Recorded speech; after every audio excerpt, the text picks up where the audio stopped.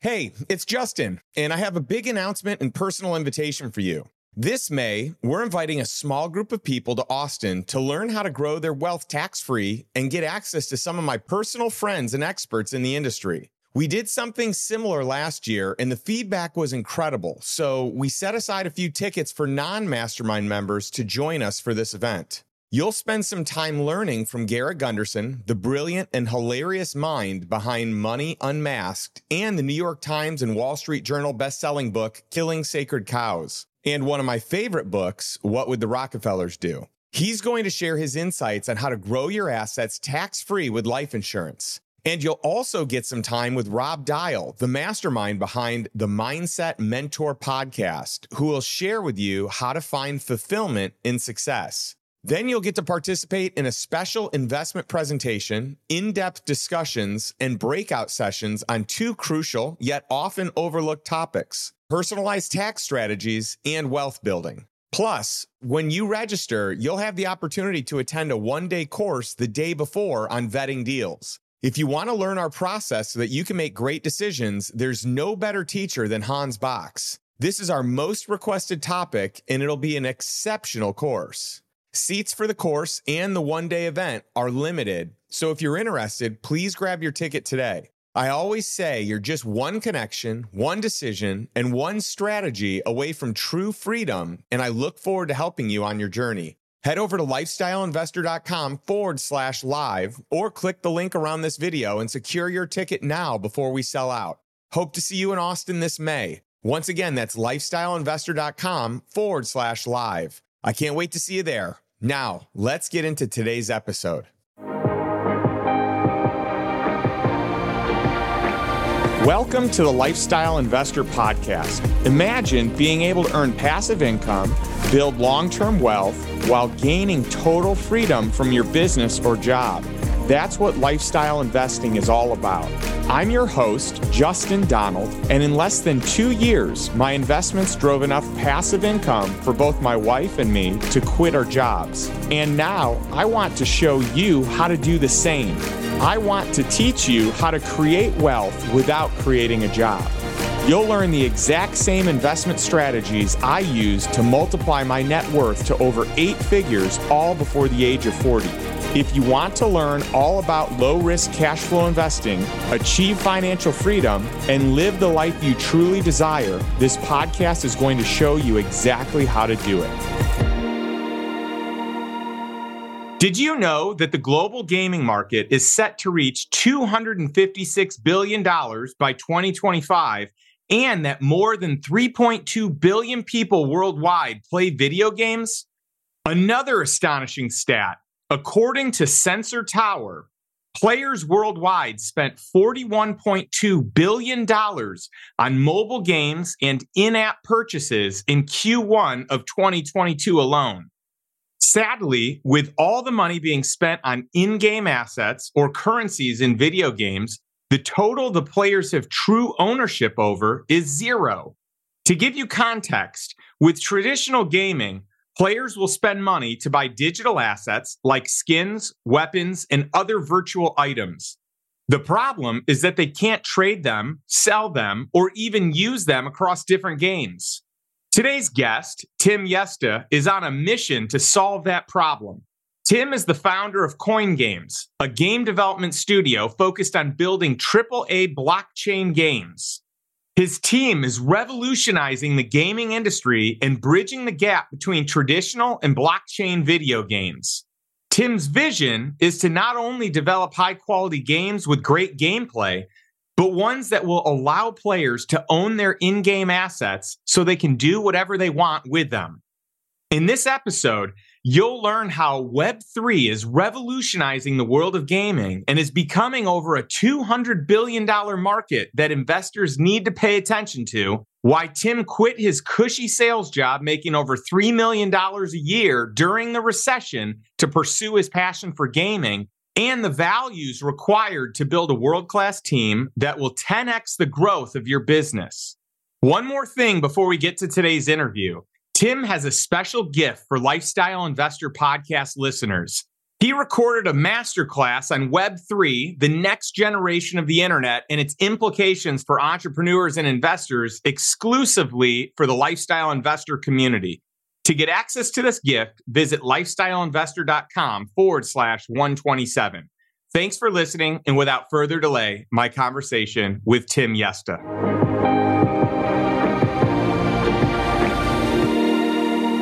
What's up, Tim? So glad to have you on the show. Hey, thank you, Justin. Really excited to be here. And always love the show and honored to be a guest. Well, cool. This is fun. I think this is one of the ones that I've looked forward to for a while, because the more I get to know you, and obviously it's been really easy to get to know you. We've got some mutual connections, some mutual friends. You're part of the Lifestyle Investor Mastermind. So I've gotten a chance to get a front row seat for all the cool things that you're up to in the world. And I am really just excited to have people hear about your incredible story, hear about the cool things you're up to, and even offer just some great insight into this world of Web3 and gaming and NFTs and skins and blockchain technology at its most foundational root level. And I know you're the perfect person for that. Well, thank you. Yeah. It's an exciting world for sure. There's a lot going on. And I think there's a lot of folks out there who have seen bits and pieces, and they either range from totally confused by it or think it's crazy, all the way to those that believe, like myself, that it's a trend that's going to change a couple $100 billion a year industry. So yeah, I'm excited to chat about it. Well, cool. We'll fully dig in. I think it'd be fun to kind of take a step back, because you're not originally from the U.S., but you spent the majority, of your adult years here in the U.S., but you had a different upbringing and a different experience via just really through your childhood growing up in South Africa. Yeah. And I'd love to kind of hear what that was like for you, and why did you come to the U.S.? Yeah, so like you said, we grew up in South Africa. I moved here when I was 11. I'm 38 now, so I've been here, most of my life. But my family always wanted to move to America. I think growing up in other countries, you have this view of America as the land of opportunity, which, even though it's maybe not exactly what we thought it would be, it truly is still that. I mean, I think it's a place where you can, especially if you're willing to work hard and do what others are not willing to do, you can have an amazing life here. And so my mom had a comfortable life there. And it was always, prior to my dad passing, was always a desire of ours to move to America and get to give us kids, my brother and I, an opportunity at a better life. And they had that plan. And then my dad passed, which sent our family into kind of a tailwind situation and went from bad to worse as the economy kind of started to tank, and then unrest in the country. And it kind of hit a fever pitch for us, where we found ourselves in the school. I mean, much like it is today, but just they're teaching us what happens if people come in and shoot in the school. And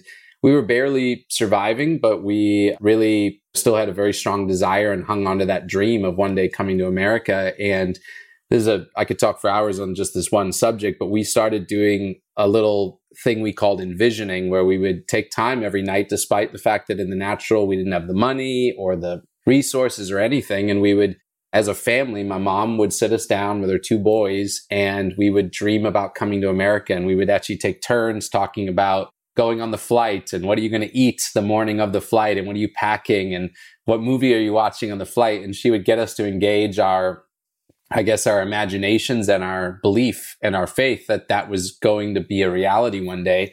And just almost like a miracle, we got a phone call from a family that knew my dad before he passed, and we hadn't talked to him in years.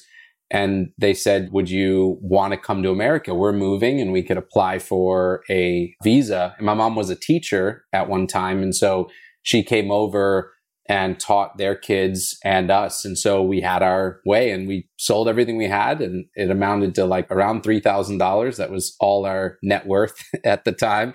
And with $3,000 and a bed to sleep on, we moved, and the rest is history. So that's the short version of a long, amazing story. That's incredible. And I Yeah. love how your mom was doing some vision painting for you kids and kind of walking you through like what, tell me about the meal, tell me what it's going to be like. I think that's amazing. And for those that are watching and listening, I think it's important to recognize the unrest that happened during that era compared to kind of what's going on now. So right now we're experiencing kind of the end of the fallout of Silicon Valley Bank. And so, there's this frenzy with that. You have Signature Bank. You've got really in the stock market yesterday, and this will come out here in a couple of weeks. We're gonna fast forward this one and kind of move it up. But like right now today, it was interesting to see how shaky these banks are. We still have Credit Suisse kind of on their heels. And I share all this because it creates some like financial unrest. But I would love for you just to describe what it was like in South Africa at the time that you were moving. Like you had to get out because it was really crazy. Like this was life and death going on in South Africa, right? Yeah, I mean, obviously the circumstances were different, but the elements were exactly the same, where there was a country being shaken at its roots. And you had kind of the powers that be that had controlled maybe the last 50 years it was shifting into new hands. And that produced good and bad at the same time. And unfortunately, in a time where there's turmoil, that's when the worst people in society decide to take advantage of that unsettled nature. So crime was crazy. And that's why, again, there'd been a school. My mom spent probably half our income putting us in a small Christian school to try to give my brother and I a great environment to learn. And really her whole life was being lived to give us a better opportunity. And so there were times where she didn't always have food to send with me to school or barely had food for me, but she kept us in a good school. So that was kind of just circumstances. But even in the school that was meant to be as the best she could do to scrape everything together every month to meet the payment to keep us there, they started training us like drills to, evacuate if shooters would come in, because a school just a few miles down the road, it actually had that happen where some gunmen came in and just shot at the kids and teachers. And so it was definitely a crazy time. I was only 11, so I was probably shielded from some of it, but I just remember it intensifying. But despite all that, we just stuck to, just trusting that things were going to work out and applying the principles that we knew of the dream board and envisioning that. And then it was just overnight, we got an opportunity that came out of nowhere for us to move. And then got to America and had many years that struggled after that, but it's gotten better really since that day. And it's been amazing, so we're super fortunate to now be American citizens. And I still have my South African citizenship. I love South Africa and we go back as often as we can. We have some family that's there. But I love America, despite the crazy times that we're in as a country ourselves. Yeah, well, I hear this a lot from different individuals, specifically those that were born in another country that moved here to the U.S. And in fact, one of the funds that I love investing in is immigrant founders, because there's a work ethic that is present that you just don't see in many other founders. And there's very much a strong consistency across the board. It's fascinating. And so I know that you have this drive and this ability to hustle and work hard and put in the hours for whatever the thing is. And I'm curious to see what it was that got you into entrepreneurship. Was it when you first started working at Vivint? Was it something before that as a precursor to Vivint? Because you had a very long career with them where you did exceptionally well, and so did your team. And I'd love to get into that a little bit before we get into some of the fun Web3 gaming type of content that we have to get into. Yeah, that's a great question that I'm excited to answer. I think, like you said, the reason immigrant founders, I believe, are in some cases as a category a great bet to have is, for me at least, and I think for many, it's a combination of being very close to having experienced a harder life. When you're given that opportunity, you take advantage of it.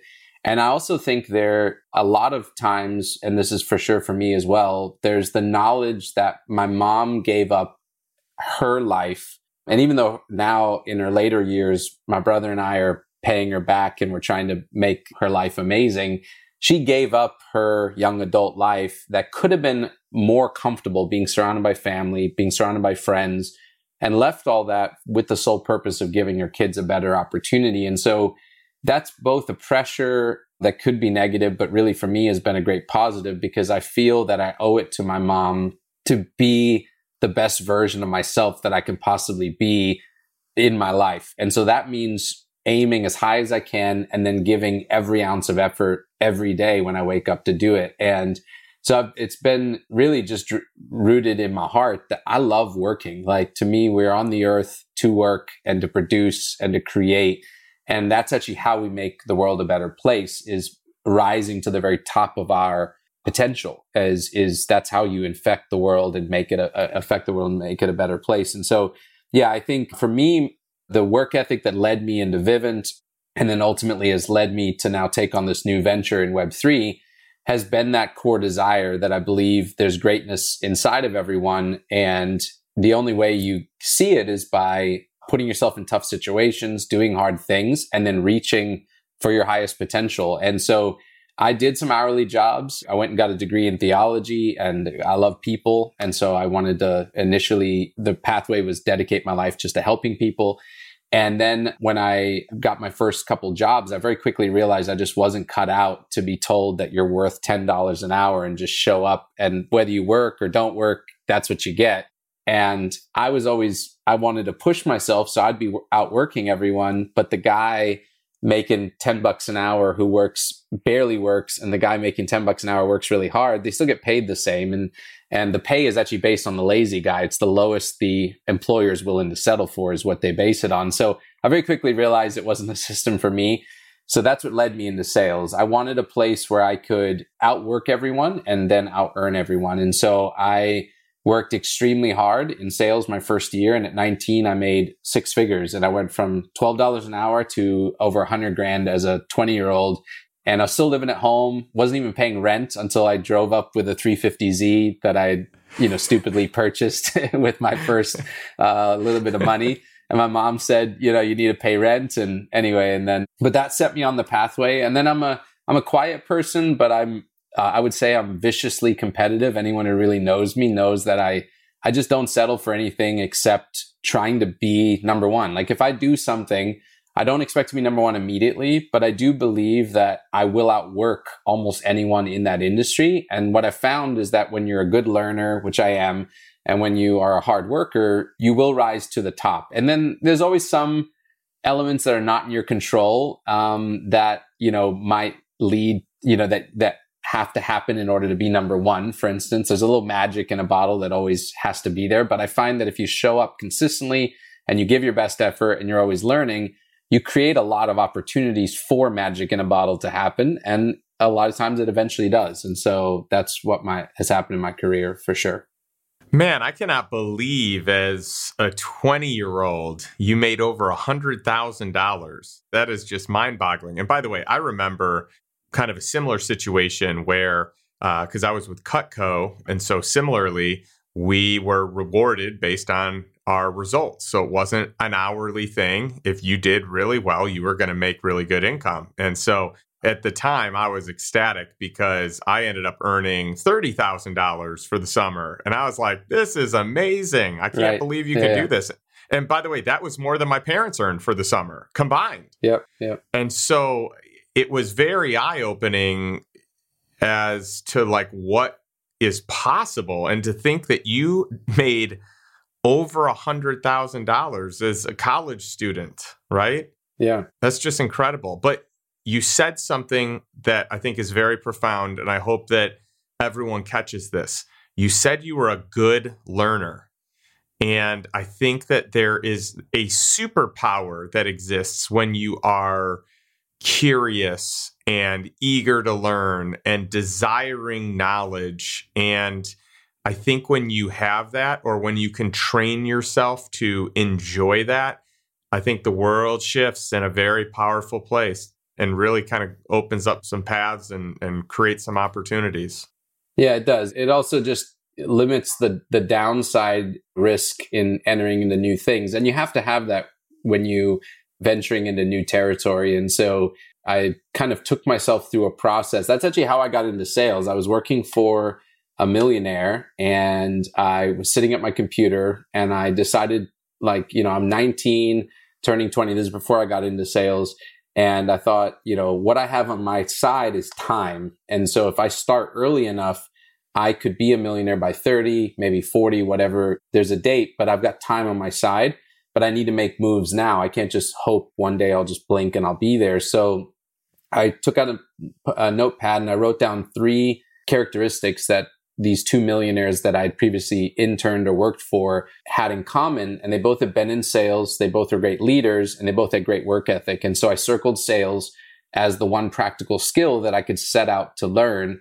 And I just decided I'm going to go get a sales job. And this was actually in lieu of going back to school because I have a degree in theology, but I've never been to a business college or, got a traditional business degree. And so I was considering that. And I thought, well, let me try this first. So I walked into the office of one of those millionaires. I shared my plan with him that I wanted to be more like him, but I couldn't just work for him to learn that. I needed to go learn the skills he had.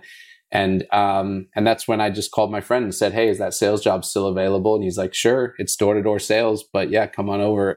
So I was there to learn the skill of selling. I actually wasn't trying to make money really doing it. I wanted to learn the skill. That led to an amazing career. And I'm kind of doing that again now. I called that Millionaire Boot Camp. And now as a CEO of the game studio and working in blockchain, I'm starting to put myself through what I call CEO Academy instead of Millionaire Academy because I want to know how to be the best CEO I can possibly be. And I believe over the next year, my goal is to interview anywhere from 40 to 50 CEOs and just start asking questions. And I'm sure the questions will evolve, but really just going back to the roots that made me successful the first time, doing it again now as I go into this new venture. So yeah, I love learning. It's the one way you can feel confident, even in uncharted territory, is just go learn from the best people. Well, I think it's worth noting that as you moved up in Vivint, you not only were strong as a salesperson, but you moved into management, you started leading people, you really created one of the greatest sales organizations that Vivint ever has seen. And I'd love for you to just share any thoughts on that before we pivot into why you left and why you're pursuing this new business venture that clearly has more risk than the sure thing that you had with a high income because you were very successful at Vivint. Yeah, my career at Vivint was really quite amazing. I worked in sales for 3 years for Verizon, and then I moved over to Alarms. And it was technically a smaller company that eventually kind of moved into Vivint. But I saw a new opportunity to sell a service that I could work for 4 months at a time and make almost a year's income. And so my initial draw was just, I love the idea of making a lot of money in a really short window. And there were guys making almost $200,000 a year in 4 months. So I thought, well, that sounds amazing. And so I went into it, and I never ever worked only 4 months. That first year I worked about 11 months. And every year after that, I worked really 11 months. But I really fell in love with selling. So I became the top rep in the company my first year. And then that continued for multiple years. And I realized that I was also good at recruiting and training people. And so became passionate about becoming a great leader, influencing people, the whole, if you can add to your skill, and that will add to your income, or you can add to your influence and go more horizontal, and that can exponentially add to your income. And so I started just teaching people to do what I did. So I stayed as a salesman as long as I possibly could. Only really about 4 years before I retired from Vivint did I come off the doors. So I was maintaining my position as a top rep while running the top team, while running, one of the top regions. And I think by staying in the trenches as long as I could, that really set my career up. I loved leading the army from the front. I really believed in I think it was Napoleon that did that, but that method where you lead your army as the general from the front of the army, not the back. And and then just my competitive nature. And I also realized that it's not about teaching great salesmen. It's about building great men. and ladies, but it was majority men. And if I actually focused on mentoring men and developing people, that the money took care of itself. And so I started learning to instill vision in people and teach good financial principles, something that you never find in sales organizations, and teach them how to be better husbands and better dads and better just leaders in general. And that was really my core focus. So we taught just great principles to people. I obviously taught on sales as well, but there was a mix of that. And our culture, we called our region the Jedi, but the idea was that we're here to do good on the earth, to protect the innocent. And we were selling alarms, so it kind of connected. But the overall the theme underneath was just we're meant to be the best in society. We're meant to be the people that lift our families up, that change our whole family story. And I really made that my mission: build great men, and then everything else will take care of itself. And it really did. And so we had great retention. We had in the 80 percentile retention year over year, which is unheard of in door-to-door sales, which is a very high turnover industry. And so we went from being one of the smallest regions when we started. When I came over to Vivint after Platinum kind of fell apart, I actually came over with one manager and about 12 reps total. And when I was done 8 years later, we had peaked at almost 700 people. We had done close to 300 million in revenue in a single year. I had 32 managers, I believe, 16 offices. So it was really incredible growth, and learned a ton on how to run a company, how to recruit, how to build great culture, how to market. And I also got to watch Vivint go public during that time. I got to be on the floor the day they rang the bell and watch the inner workings practically too from the corporate side. So I learned more than I ever thought I would when I set out just to be a door-to-door salesman. And yeah, it was an amazing journey for sure. Well, earning the income that you earned as a top sales rep, I can only imagine what the income was as a top manager or the top manager. And you've got a region of people doing, hundreds of millions in revenue, and one of the largest teams, if not the largest team in the organization. So why leave what is maybe more of like a cushy job where you have impact, you have influence, you have these things that are important to you, but you also have a nice income that you've become accustomed to. You've certainly become accustomed to a certain lifestyle that type of income provides. So why walk away? This new passion or desire, it had to be pretty darn strong, and it had to be pretty convincing. Like, you had to have confidence that this was going to work. Let's hear about it. Yeah, that's a big question with a lot of factors as answers. So I think that I'll kind of just piece through them as I go. So I think the first thing is in myself. I'm 38 years old. In myself, I've never been built to just be comfortable. I think comfortability is the enemy of your potential and your success. So if you make decisions based on comfort, I don't think you're going to like where you end up. And I've just proven that in my life. It's actually what led me to leave my first sales job, which was for Verizon, which at the time I was making 100 grand a year. It was 2008. It was a bad economy. And that's actually when I left to go do a new type of sales job in Vivint. And I risked everything. And then that paid off big time, where my income almost tripled that first year. And by the time it was all said and done, it was almost 30x. I mean, I was making, with stock and everything, over 3 million a year when I left Vivint. So I'd proven that that's the right principles. I'm a person that runs my life off of principles. I think it's the only way you can do it. And then you figure out, when the principle shows you a way, then you figure out the practical steps from there. And so for me, I started getting comfortable. What I was doing at Vivint was incredibly hard. There's a very small percentage of people, I think, on the planet that could do what we did, and even just what we did at Vivint, let alone what I did at Vivint. There's only less than 10 people that were even at that level. But that being said, I was starting to feel comfortable in life. And so that was the first one. The second thing is what I said earlier. I believe we all have an obligation to the world, really, to reach for our highest potential. And I just knew, with everything Vivint had taught me, I knew that I had all these skills and these talents and all these things I'd learned in the process of watching them go public and everything else, that I really owed it to myself and to the world around me to reach for that highest version of myself and to build something. And I knew that was in me, that I will one day build something that I can steer the ship.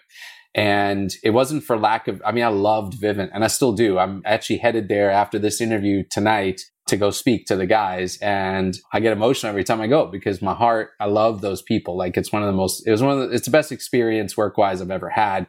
And what I'm doing now is different and I love it. But Vivint was where my heart was for sure. And so, but despite that, I knew there were skills I needed to flex and to go do. And then the last part would be the opportunity in this new realm. For me, I knew something was coming for myself. I knew that there would be a new venture that I would head into before my 40s that I would go and turn into that $1 billion opportunity that I believe I had on the inside and put all the skills, the talents, everything I've learned and my work ethic into a final run of something huge that would take the influence and the impact I was having and ratchet it up to 11. And so being in a place where I was looking for that and anticipating that, I was on the lookout. And one day, just randomly, I read an article. You've heard me tell the story about the NFT sale that was $70 million. And it wasn't about the money. The money was just a demonstration of that's an absurd amount of money to spend on any single item, let alone something I didn't know what it even was. So after reading the article and watching some videos and the YouTube rabbit hole, I came to this light bulb moment where I realized this technology that had allowed for a $70 million digital sale of a digital item, just the tech underneath it was really the most amazing thing. And that technology, I didn't know about $70 million sales. And that wasn't what interests me. It was the tech that would underlie that and would basically give the ability to take digital items in a world where we're valuing our digital life more than ever before. And our kids will value their digital life more than we did. And their kids will value it more. In a world where this is picking up, that NFT technology, blockchain, giving it a level of physicality would change everything. And so we're already seeing it now where concert tickets and NBA sporting events and, I believe our passports and this technology is going to weave into every part of society. But for me, it was actually video games that I saw becoming the true peanut butter and jelly match made in heaven moment where the tech would allow you to own the items in a video game. And if you think about it now, and the statistic is that there'll be almost $200 billion spent on in-game assets or currencies in video games just this year alone. And the total that players have ownership over is $0. And that's crazy when you think about it. And so this technology will disrupt one of the most successful, fastest growing industries in society. And for me, that was the moment that I said, I've got to be a part of that. And obviously my passions in gaming and all that, it was all colliding into one. And so, yeah, that was the start of it. And so this is kind of like that big distinguishing factor between the games that we have today that are Web 2 games, right? Web 2.0. Yep. And then we're pivoting to, and it looks like there's really only one group that has done anything yet with Web 3.0, right? Where in Web 2, you don't have any ownership of any of the skins, the weapons, the in-gaming costs, like the things that you buy. That's right. But in Web 3, you can own them. You can actually take them from one game and plug them into another game because it kind of falls under that banner of like an NFT. You're buying an NFT that then you have the ability to move or port to another location, right? Yeah. I mean, in simple terms, right now, when you buy something in a normal game, it's in your account. You kind of feel like you own it, I guess. But what is ownership? Ownership's the ability to gift it, to sell it. It's true ownership means you can do what you want with it. In a way, they're renting it permanently, but they pay for it once, in these other games. And when you take blockchain and put it underneath that item now is in the control of the player. It doesn't hurt the game, but is now in control of the player. And a good example is Fortnite. They've got these limited edition skins that were released, in each season. And there's even skins called day one skins that were only available right at the very start of the game before it was even popular. And those are extremely sought after because they're evidence of OG status in the world's most popular game of all time. And even on the right now on the we'll call it the black market, where you sell your entire account just to gain access to one of those skins. And it's a really sketchy process where the player has to hand over his login details to someone, hoping Fortnite doesn't realize they're doing that. They could be in a different country, signing in with there's all these risks on both sides. And then he has to wire the money. And, like, who goes first? Do you wire the money and hope you give the login? Do you give the login and you don't have the money yet? And all day long, they sell for $20,000, $30,000, $40,000 on the black market just to gain access to one of those skins. So if you were able to take that individual skin on the blockchain and then sell it on a global marketplace where anyone could buy it, the potential is amazing, and just giving the player that option. And so just like so many industries have been disrupted where there was a product that was better for the end user, like Uber struggled, and it was the powers that be didn't want them to succeed and tried everything they could. Eventually it wins out because it's just a better experience. This is a better value for the player. I spend my time, my money invested in this game. I'm the reason the game's successful. And I should then get to own that and not just spend that money for entertainment. And so we're starting to see the trends. PlayStation has now filed for patents to bring NFTs onto their platform. Apple, who at one time made a clear stand saying no NFTs on our platform, they all of a sudden changed that like 2 months ago. And there's no good games yet. So they're not changing it because there's a game making millions a day that they're missing out on. They're actually changing it, I believe, and many believe, because they're in talks with studios that have built prior games that have launched on Apple. And those games are saying, we're moving to blockchain. Will you support our future game? And Apple's officially come out to say they will. One of the gaming giants, Square Enix, just said that all their games going forward will be blockchain. In fact, they fired their CEO last week or 2 weeks ago to replace him with someone that can accelerate blockchain adoption. And Square Enix is one of the largest giants in gaming. And then even people like Supercell that have officially said we don't see the reason to do NFTs, they are secretly investing in NFT projects. I just looked at one the other day called Moonfrost, and Supercell is one of their lead investors. So everyone knows this is coming. It's just a matter of who does it right and what platforms can support it. Because that's actually one of the other big questions. So now there's the game studios who want to come over, but then there's the blockchain tech. And who's going to make the premier blockchain tech? And that's still wide open as well. So it's an interesting time, but it's the very beginning of a giant shift in an established industry, which doesn't happen often. And that's what, for me, was so compelling, because when you have so much money already in the industry, it's not like we're moving into something brand new. It's an established industry that's being disrupted by a simple technology. And those are the moments that you get out ahead and you get to the new frontier first. And if you have a good team and a good idea and a good product, you're going to be able to get more land than you ever would if you just went into a legacy market. So yeah, it's a exciting time for sure. There's no doubt. And like when I think about this market, I mean, it makes all the sense in the world. And by the way, I'm not a gamer. So like, I'm not your target market. I don't know any of the details you know. I mean, in high school, I played Legend of Zelda and Mario Brothers and Mario Kart. Sure. I mean, I played Mario Brothers before high school, but so I played those. And in college, maybe I played a little bit of the new Mario Kart that came out, but I didn't really play. I mean, I played sports more in college and kind of had a few other extracurricular activities that I really spent my time doing as opposed to gaming. So I'm not the person that knows a lot, but when I heard you kind of explain the dollars being spent in this game, or in this industry, in gaming in general, that are kind of locked inside the game, and the ability to innovate and create a better way to do it, this is a no-brainer.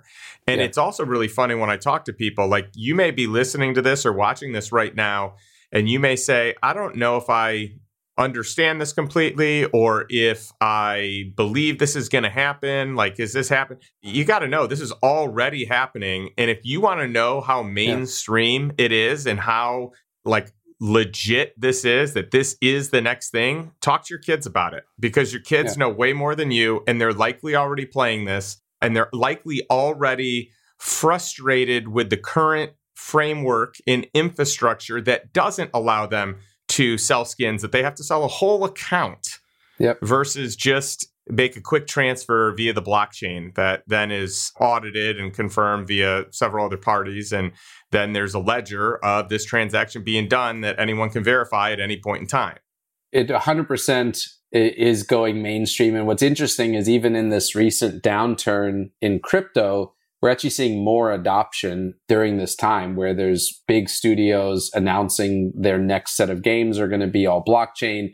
So it's almost more telling of the trend where there doesn't seem to be the apparent monetary. If crypto's booming and every game that says they're making a token just suddenly is worth a bunch of money, that could attract a lot of people. But in a down market where it's even optically a little challenging to say we're going into crypto, because a lot of people don't understand. They've got cryptocurrency over here, they've got gaming and even NFTs.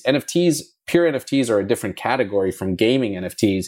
And so just being involved in the market, people reach out to me, oh, the market's down. How does that make you feel? And I'm like, well, it doesn't really have anything to do with us because we're building a video game and our token will be used by the players. And so like, it's really just build a good game. That's really the mission, and which we have a great team to do that. So even with all the misunderstanding out there, you're seeing the trend. And in fact, there's a streamer that, again, anyone watching this with kids that play games, they're going to know this name, Dr. Disrespect. He's one of the most popular Twitch streamers in the world for gaming. And he is launching a game with NFTs. And, he's getting a lot of love because of the excitement and even, some hate because there's still a misunderstanding. But when you simplify it, every single gamer that I've explained the concept of ownership to, they just go, well, of course, I would rather own it than not own it. And so what we're now waiting for is good games. We've had the introduction of ownership with terrible games, which had a short-lived life. They blew up. Billions were made overnight as the crypto market dumped money into tokens associated with terrible games. And then now we've seen a reset of that. And now there's a lot of good games being developed. And I think my prediction is we'll have the first wave towards the end of this year and into next year. And those will be your first just few hundred AAA experiences that offer ownership. And we're going to see mass adoption both from players, but then also the cryptocurrency market, because when you can buy Shiba Inu coin that doesn't do anything, and sorry for anyone who has Shiba, but when you can buy a cryptocurrency that doesn't do anything and you can buy one that's just connected with a gaming ecosystem that gets used every day by players, you're going to buy that one because there's real users and none of these other coins have real daily users. And then also adoption by the players. I think that's when we're going to really catch the attention of the entire gaming market. Players will start to express their need to own their items. Because when you've played a game where you own stuff and you go back to a game where you don't, it feels hollow. Like as a gamer myself, I cannot spend more than a few maybe days invested in any one game because eventually I'm just like, none of this matters. I'm spending money and I own nothing. And I'm going to leave one day with no value, all sunk cost. And if this was just a blockchain game, it would be no sunk cost. And that feels like what I want. I don't want to settle for the other. And so, it's one person at a time, but adoption feels as guaranteed as possible. And that's one of the reasons I felt comfortable to leave what I was doing and move into this new realm. So, yeah. Yeah, I have no doubt adoption is inevitable in this space. It's interesting. It would almost be a fun exercise to break down the things that maybe a lot of our listeners, a lot of those viewing don't fully understand. So, like when I look at the world, and by the way, you are going to look at the world differently than me, and you're going to have better answers and definitions. But like I look at the world and I'll just break it down. So to me, there's blockchain, which is the foundation of everything, all things in Web 3.0. And I believe there's a use case on many levels for blockchain in today's world, not even in a virtual world, in a real world where you can use this could replace like title companies and the way that deeds are done. And there's so many levels, like attorneys, smart contracts where payments are automatically made. Really cool things there. And then you've got this world of crypto, but I kind of put crypto over here. And then I put Bitcoin over here, and then I got Ethereum in the middle. So to me, it's like Bitcoin is one specific thing with kind of the most proven track record, the best use case, the most, I think, utility of anything out there. And then you've got Ethereum, which is quickly gaining steam because this is kind of like the token. This is your transactional token for a lot of things, for art, for gaming, for a lot of different stuff. And then all the other cryptocurrency, to me, is very speculative until it can prove itself. That's right. From there, we've got NFTs. We've got, that'd be non-fungible tokens, which are still going to be rooted in blockchain, just like cryptocurrency is rooted in blockchain. Yep. And then you've got Web3, which is kind of like the all-encompassing category, today's web category, stacking all the different things, the applications and utility, the tokens. But I'd love to hear any corrections or additions to that, just so people can understand kind of what it looks like. Because once you understand Web3 and the different categories of Web3, then you understand the tokens inside of gaming a little better.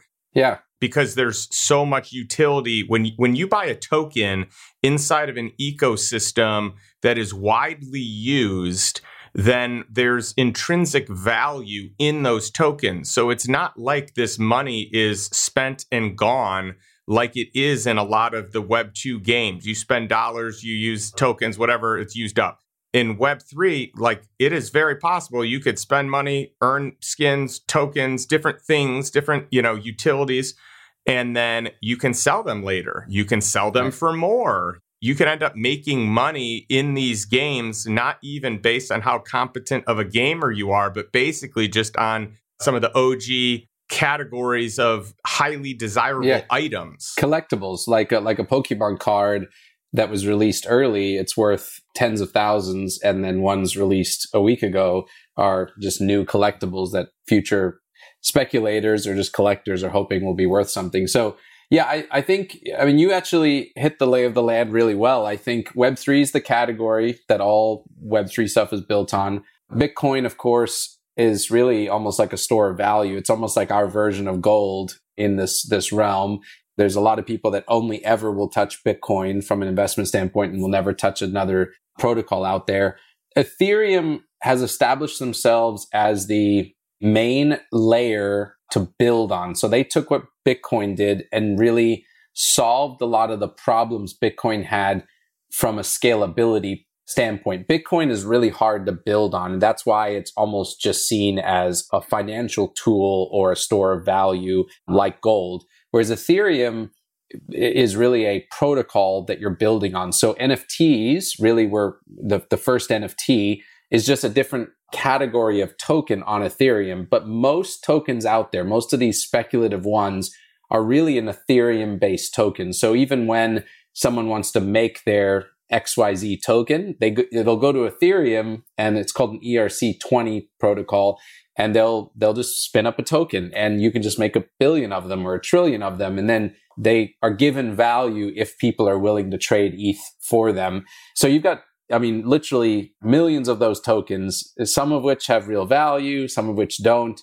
There are a few other ones, Polygon, Solana, different ones that are also, they tout themselves as layers to come build on, layer ones or layer twos, and they offer innovations that Ethereum doesn't offer. So they say, we're faster, we're cheaper, we're this, we're that. And that's what's still yet to be seen. Who's been going to become the preferred protocol to build games on? And that's an opportunity. And whoever does that right as a token or a protocol is going to make a lot of money as well, because eventually, if you want to take millions of games and bring them over to blockchain, you've got to have the right chain for that.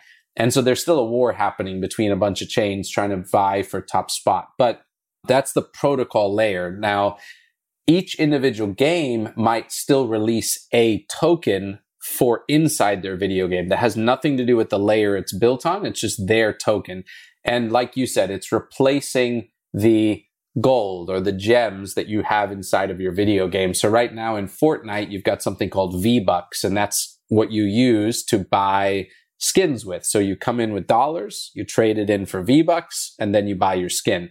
In a blockchain world, if Fortnite was a blockchain-based game, V-Bucks would either be its own cryptocurrency or would be tied next to one, where you've got kind of what they would call the hard currency that's trapped inside the video game.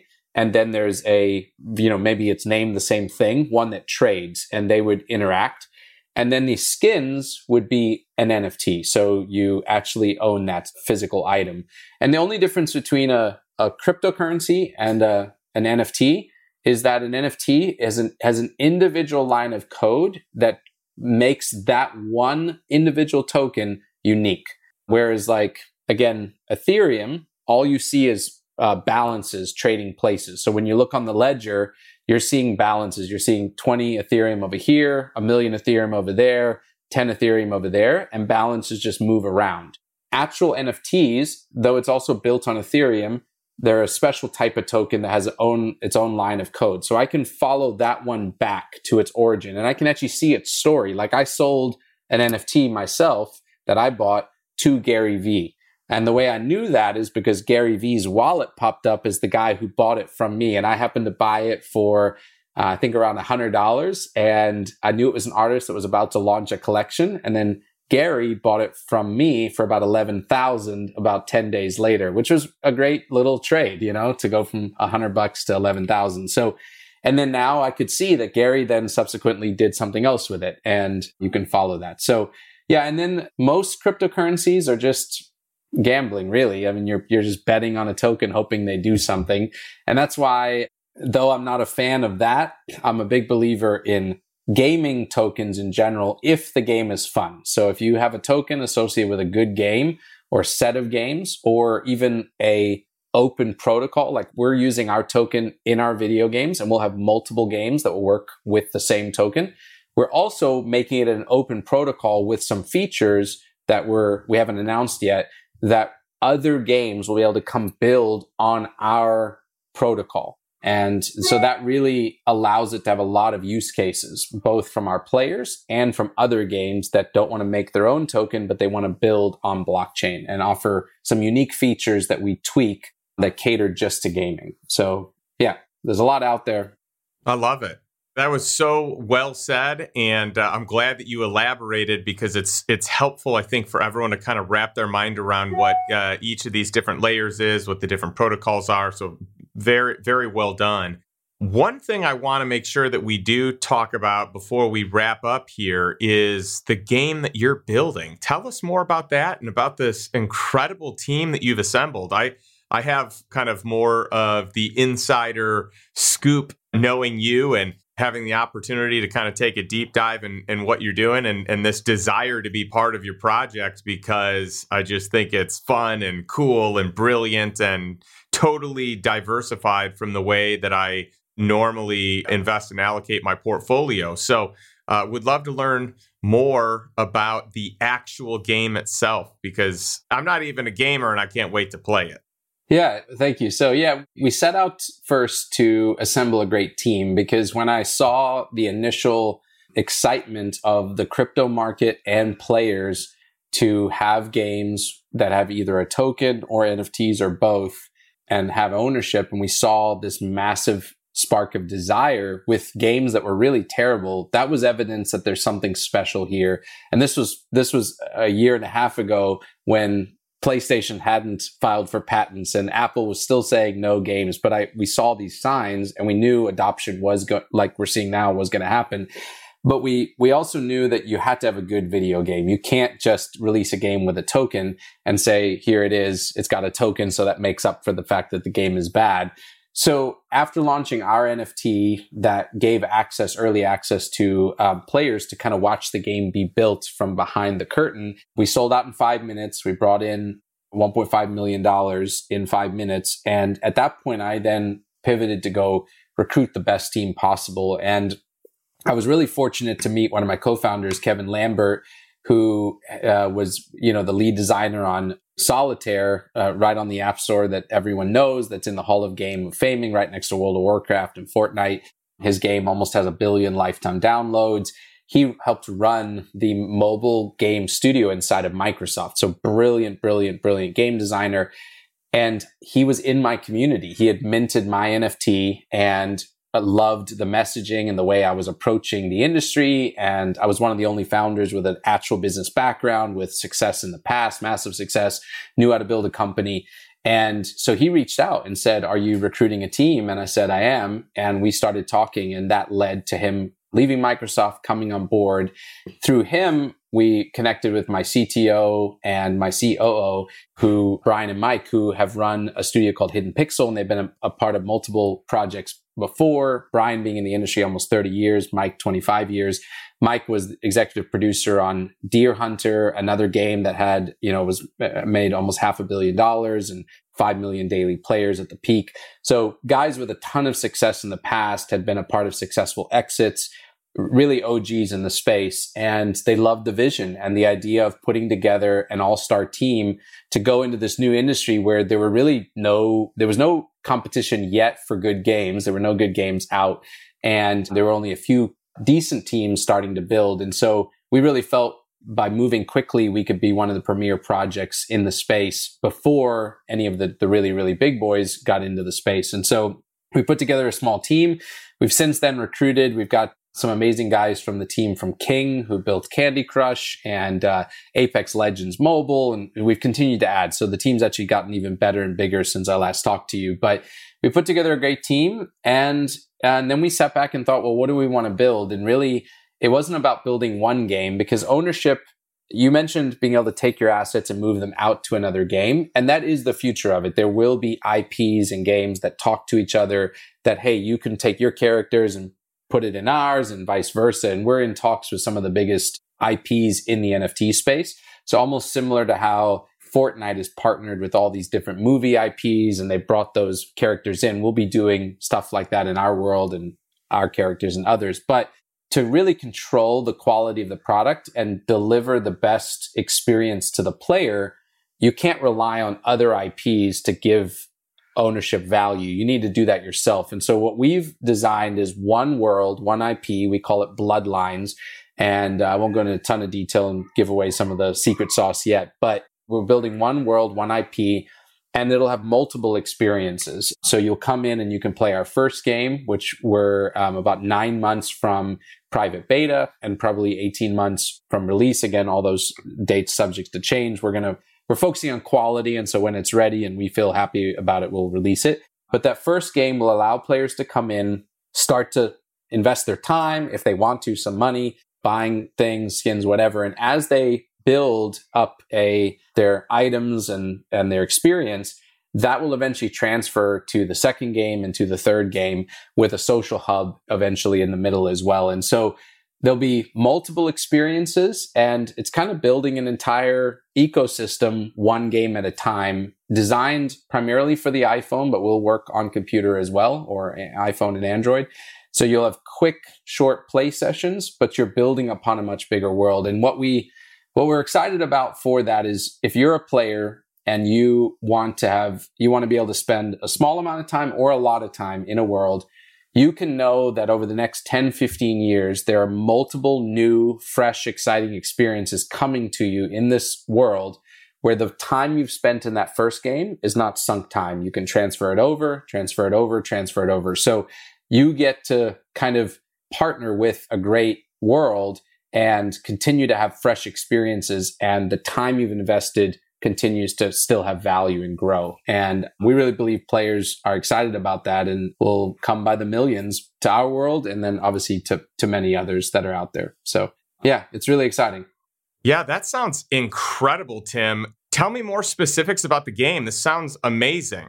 When we sat down with our team and we wanted to build a game, we realized for ownership to really have the most amount of value, you have to be able to move the items, not just out of your game to other IPs, but really within the same world. And, it's really interesting. Supercell, one of the most successful mobile studios, they have Clash of Clans, Clash Royale, Brawl Stars, and now they're building a game actually somewhat similar to the one we're building for our first game.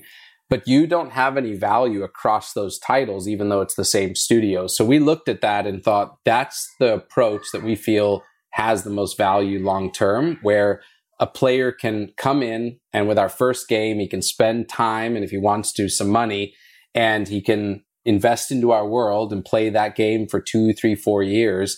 And when the next game comes out 3 years later, he has a new experience that he can bring over the value and the representation of that time or maybe money and bring that over to the next experience, bring the skins over, bring some experience over, bring the collectibles over, and have compounding value as a player. And so it's really reversing the current model that's out there where I come in, I spend money in this first game, maybe I lose a little interest in playing that game over and over again. And when I leave it, I might go play another game from that same studio, but I have to start all over.